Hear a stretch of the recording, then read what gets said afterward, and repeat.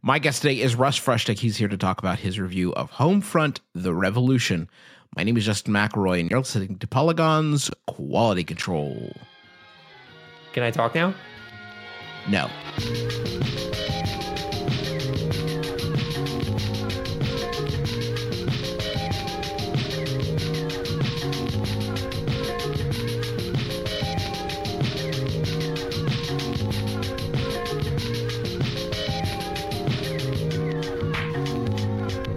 Russ, welcome to the program. Thank you. It's a pleasure to be here. I don't think I've ever done a quality control before, so... Clearly, because you talked all over my music. That's the part where I leave silence to remind me to put music in, and you just chatted right through. Okay. Russ, imagine this. A game is released, and then all of a sudden it kind of disappears, and nobody really cares that much because they didn't like it all that much to begin with. And then out of nowhere, it just like comes back, and nobody's really sure why. And everyone else is sort of like, fine. Was that creepy, like deja vu for you after like, was that weird to be going through that again? It is. I feel like people were a little more into the original Homefront, like before it came out, like a little more intrigued that it might be okay. And then it came out and was like absolute poopy pants. See, I was saying because you left Polygon, and there, do you get it? And then you came back, and everybody was like, "Fine." I see what you're doing. Wow, how was that? The last hour of you researching just to set that up? Just been setting it. No, it came to me. That's the scary part. This stuff just appears. You're scary. Okay, so like I thought Homefront was so bad and boring, terrible, and it like really boring and like who gives a crap. Yes. What was sort of like your reaction when you heard that they were coming back to this, and like what sort of mindset, I guess, were you going into this with? I mean, for games in general, I do try to keep an open mind, especially games that I'm reviewing. So I try not to like bring too much into it. That being said, like it's generally not a good sign if like the publisher that's making the game sort of forgets that the game is coming out 3 months before the game actually releases, which was the case here. So like, how do you mean?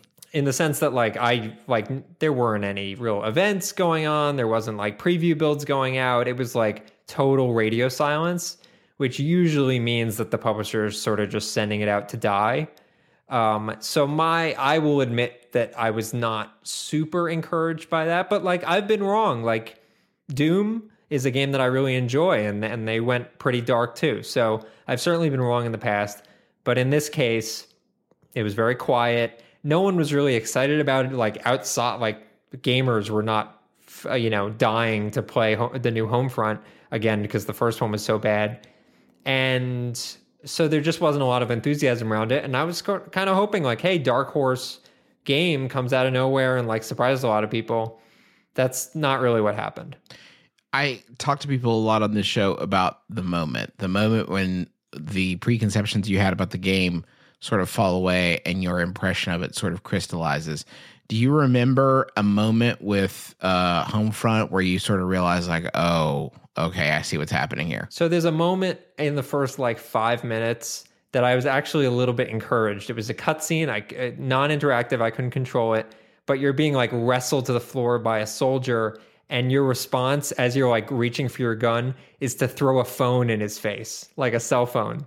And it just sort of like bounces off harmlessly. And I was like, oh, maybe this is going to be like a fun, silly take on the like Red Dawn taking back America thing. That never, ever, nothing like that ever happened again. Basically, the second that I was introduced to a character and he was like, we have to fight for the people and what they believe in and the importance of freedom, I was like, oh, this is bad news bears. Yeah, it was. It just starts in like a generic place and only like just wallows in this. Hey, we're gonna really not reach for the stars. We're just gonna reach for the gutter. In the sense of like not trying to do anything spectacular, like the most check the box, mediocre experience they could deliver. Do you feel like this should be it for Homefront? Do you feel like, yes, all right, you guys God. have had two shots at this? Because I wonder if there's something inherently flawed about, and tell me if I'm off base here, but it seems like something like this is such a politically and sort of like culturally charged idea, this idea that America has fallen and another nation is like occupied. Yeah. It's such a charged idea that it seems like it will never be, it will almost never make sense for a big AAA game to be as sort of like brave with that idea as it would need to sell it. I don't think that's the issue with this game. Like, what's holding it back is not the premise and the like political nature of having North Korea invade the United States. It's strictly a design and writing issue, which is to say they're just not trying. The subject matter itself, I think, has potential. We've seen a few games do it in the past, which is the one that jumps to mind is I think Modern Warfare 2 was essentially the same idea where like Russia invades the US. Right. And I think it's less the political implications of it and more sort of the dull nature of having a shooter set in American cities. I don't know. They tend to be, for me, like, I didn't particularly like that Modern Warfare game. And I think part of it is just because, like, a lot of American cities look very samey and there's nothing sort of adventurous or spectacular about it unless you do feel like maybe an alternate... because you do live in an American city, though? Sorry? Do you feel maybe that's partially because you do live in an American city? Maybe, but it's also because I think American cities inspire shooters in general when it comes to like coming up with generic locations. Like here's a warehouse and here's a city street. They don't look generally European or Asian or whatever. They look like, hey, here's a generic American street. Right. Even if they're not literally in New York, many of them are sort of basically kind of in New York. Right. Now, I think you can make interesting stories, obviously, set in America, but by hinging it on, we're going to take back America, you sort of need to, I think you need to go like either, obviously, alternate history, but you need to go like really bombastic and almost silly with it where, you know, you're having fun, almost like the spirit of like, what was the zombie fighting game on the Xbox One with the drink and everyone turns into zombies and it's like a silly... Dead Rising? No, I don't remember it. Sunset Overdrive? Sunset Overdrive. Yeah. You almost need to go that route for it to be just as like a change of pace because the dour, like super depressing nature of like a revolution set in America is just like, it's overbearing. You look at the comparison, look at Far Cry. Far Cry has made their bones on revolution being like the tent pole. But there's a reason that they're so exciting is because you're in like the Alps or you're in some crazy location you've never been in and you want to like explore it. Do I want to explore Philadelphia? Sorry, Chris Grant, I really don't. So I've got some questions from listeners here. I want to hit you with a few of them. Let's see. A lot of requests for the besties to return. That's not happening. Relevant. Dan asks, is it so linear / on rails that it dictates the order of who can climb a ladder like the first game? How linear are we? I know it is technically an open world game, as you said, but like how linear are we talking here? It's linear in the sense that there are story missions that you go, you know, send you from point A to point B, but the maps are open. Like it's a set across probably like 6 quote open world maps. It's not like one big seamless map like Far Cry. It's these sort of hub areas. And within those, there are like mini side missions where you have to like kill the guys in this base to clear it out or hack this device to like open up your radar. So I guess that's nonlinear in that sense. Obviously doing the story missions is pretty linear. There is backtracking if you want to do that. But like for me, like there was never an incentive to go back and do stuff because it was such a slog. And also like currency wise, the stuff you're earning, you have tons of it by the end of the game. So there's no point. David asks, he said Austin Walker from Giant Bomb said he was actively rooting against the protagonist by the end of the game. Was that your experience? No, I just didn't care. Like it was not a hatred of the protagonist. It was just first of all, he doesn't talk. So the protagonist essentially has no character. So there's nothing really to root against. But secondly, like everyone that you're interacting with is just like so bland and generic that there's no way you can develop an emotion for, like some of them die throughout the course of the game. I just didn't care. Someone ends up with a giant spike through their chest and slowly dying and like begging for mercy. And I'm like, when's this cutscene gonna end? It's brutal. Control wise, like just for the moment to moment action, is there a good parallel you can draw with it? What it feels like the most? I mean, it feels like Far Cry a lot. Like there's stuff like the close range takedowns where you can just like click in the stick and kill someone with a melee attack. I played on PC, but I was playing with a controller for what it's worth.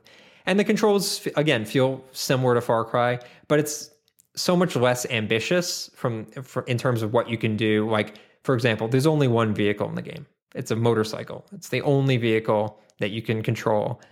And you compare that to Far Cry's jeeps, motorcycles, helicopters, elephants, and you begin to see just like how much they just weren't trying in comparison. Do any of the story beats actually like land? Like, are there? Did you have moments where it got through to you, or were you just completely cut off? There's a moment very early on where you're introduced to this woman. I believe her name is Dana, and there's a scene where you're like, she's talking to you in like a very threatening manner and has a knife, and it's like very up close in your face. And the graphics are not bad, so she looks like good and impressive, and she's sort of selling the delivery, and it made me think, hey, like there's going to be like emotion behind these characters, almost akin to like that first villain in Far Cry 3 that's like very memorable and then dies halfway through. And she, for whatever reason, they like did that once, and then essentially throughout the whole rest of the game, it's just like you never see anything like that again. So that might allude to the fact that it had so many different studios working on it over the course of its lifetime. But there was a sense that like things were going to work. And I was like, oh, I'm like a little bit scared of this woman. She's like weird and creepy. And then everyone else is just like the most generic. And even she, who appears later on, does not do anything spectacular. So story-wise, there's like lame twists where it's like, oh, this guy who you suspected was going to betray you ends up betraying you. Like, that's what we're dealing with. Can you talk to me a little bit about co-op in the game, how that's handled? So there's a totally separate mode called Resistance mode, I believe. And it's set across some of the larger maps that are in the main campaign. So you're going to similar locations. And in those larger maps, you're given objectives like, kill all these guys or hack this thing or chase down a truck. And it's sort of progressive. So you'll do one objective and then it'll send you to the next objective all in the same game. And you can play that with up to 4 people. What's weird and kind of started off interesting about it is that there's character progression in there that doesn't really match the character progression in the campaign. You pick like a job, I guess it is, and there's a list of like 20 jobs, one of them being video game designer, which I believe I picked. And that sort of determines your starting weapon and a starting perk. And then the more you play the co-op, you're unlocking different perks that increase like revive speed and stuff like that. And you can unlock visual customizations to your character. Even though the whole game is in first person, there's really no time you would ever see it, except for maybe at the end or beginning of a map. And so it was like, I was impressed and a little bit surprised that they put that much work into it. And then in playing it, like it's the same generic gameplay that we've been playing. It's the same, like there's tons of like first person platforming that's just miserable. And what's crazy about that mode is that they also have baked in the idea of like a supply box, which is becoming more and more common in games these days, which is you can spend 300 in-game coins and get a chance at a vanity item or whatever, weapon attachment, something like that. So they built it in such a way that like they're kind of assuming that people are going to like want to spend in-app money. I don't know for sure. I was on an earlier build, so I don't know for sure that they're actually going to charge for in stuff, but they built it for a long tail. Like people are going to play this for 20 or 30 hours to unlock everything. And I played it for 3 hours and was like, I can never see this mode again. It's just like the dullest. It's just the campaign with another person suffering with you instead of just being alone. So, excuse me. The commenters on the review had a few more questions. Okay. mainly about the score, and I wanted to see how much sort of impact or input you had on like when the way we do scores is a little different at Polygon. If you don't know, we've talked about it before, but the score is something that's arrived at by the site, not just the person like writing it. We have a rubric if you ever want to go check it out and see what a number means. But I did think it was interesting. We gave this a 6 out of 10, and it felt like reading it's hard to see. 6 for us is like a pretty decent score. How do you justify or not justify, but like how much can you recommend a game that isn't fundamentally bad, but doesn't do almost anything interesting? Yeah. I mean, it was a struggle. And as you said, like, it wasn't me coming up with the score. It was, I know the rest of the team sort of reads the copy and then determines the score based on that. This is sort of where scores get really tricky because, as you said, it's not a fundamentally broken game. It's not buggy. I played it for many hours and it wasn't crashing or anything like that. So, you can't, in my brain, I sort of think like below 5 is a broken game. You're getting into like broken territory. Like the game doesn't work, or the game is just like a misery to play from minute to minute in the sense that like the controls are bad or sluggish or whatever. This game, obviously, I mean, it's the epitome of mediocrity. So, I know certainly Arthur mentioned to me like what I thought. And he's, in reading the copy, he thought it was a 6. And I said, yeah, I'd be fine with that, or a 5.5. But like, for me, I know people obsess about scores and stuff like that. The difference between a 6 and a 5 for me is kind of splitting hairs. Right. It's just, it's pretty clear that like, if you read the review, you would never want to play this game. Phil Kohler asked me the other day, if I didn't have to pay for it and I just wanted to like try it out, is it worth just trying out? And I told him no, because it's a, like hug your child. Read a book. There's nothing gained. You don't learn anything from playing this game. It doesn't advance the medium in any way. It's just checking all the boxes, which is depressing. It's a shame. I will say, in its defense, it does do one thing surprising and amazing, and it's an Easter egg that's in the last 20% of the game that I guess spoilers if you really care, but you can play 2 levels from Time Splitters 2. Hey, there's nothing wrong with that. That's probably the most fun part of the game. I think you're probably right about that. Last question, and despite what your Homefront co-op bio may say, you are not a video game developer, nor am I, nor any of us. So a question like this is always a little awkward, and it's always verging on, prognostication. But sure.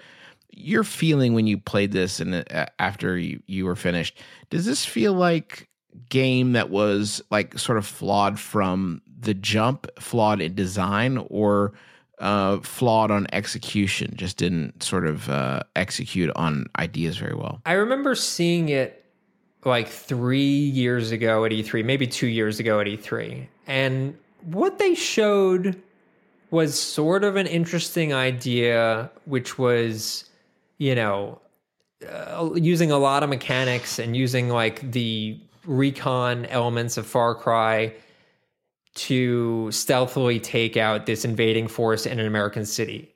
Like as a core idea, has the potential to maybe be good. But I think, again, as I said, like I know that there were multiple studios that worked on this throughout the course of like THQ going under and Crytek buying it, and then Crytek giving it to another studio. You just get the sense that there was no one at the helm of this game that cared enough to make it anything more than we've spent X number of dollars already, and this needs to come out. So how do we do it in the least risky way possible? Sure.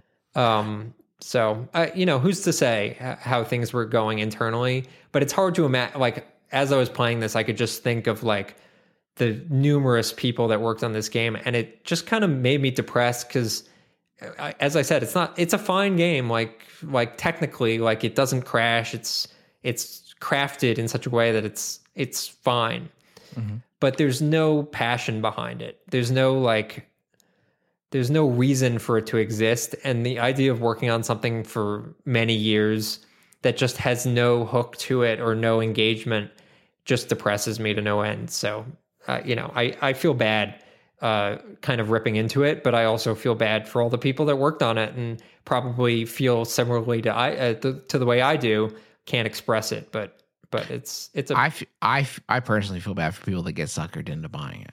That's what I think. Yeah, no, I feel bad. I'm on the side of the consumers. Yeah, Russ, true gamers. I feel bad for them as well, but you know what? We've given them the tools to know the tools answer to themselves. Folks, that's going to do it for us. Thank you so much, Russ, for joining me. We got a lot more on the site, including this review. If you want to go read it at Polygon.com, there's a lot more waiting for you there. But until the next time we have a game to talk about, my name is Justin McElroy for Russ Frushtick. Thank you for listening to Polygon's Quality Control.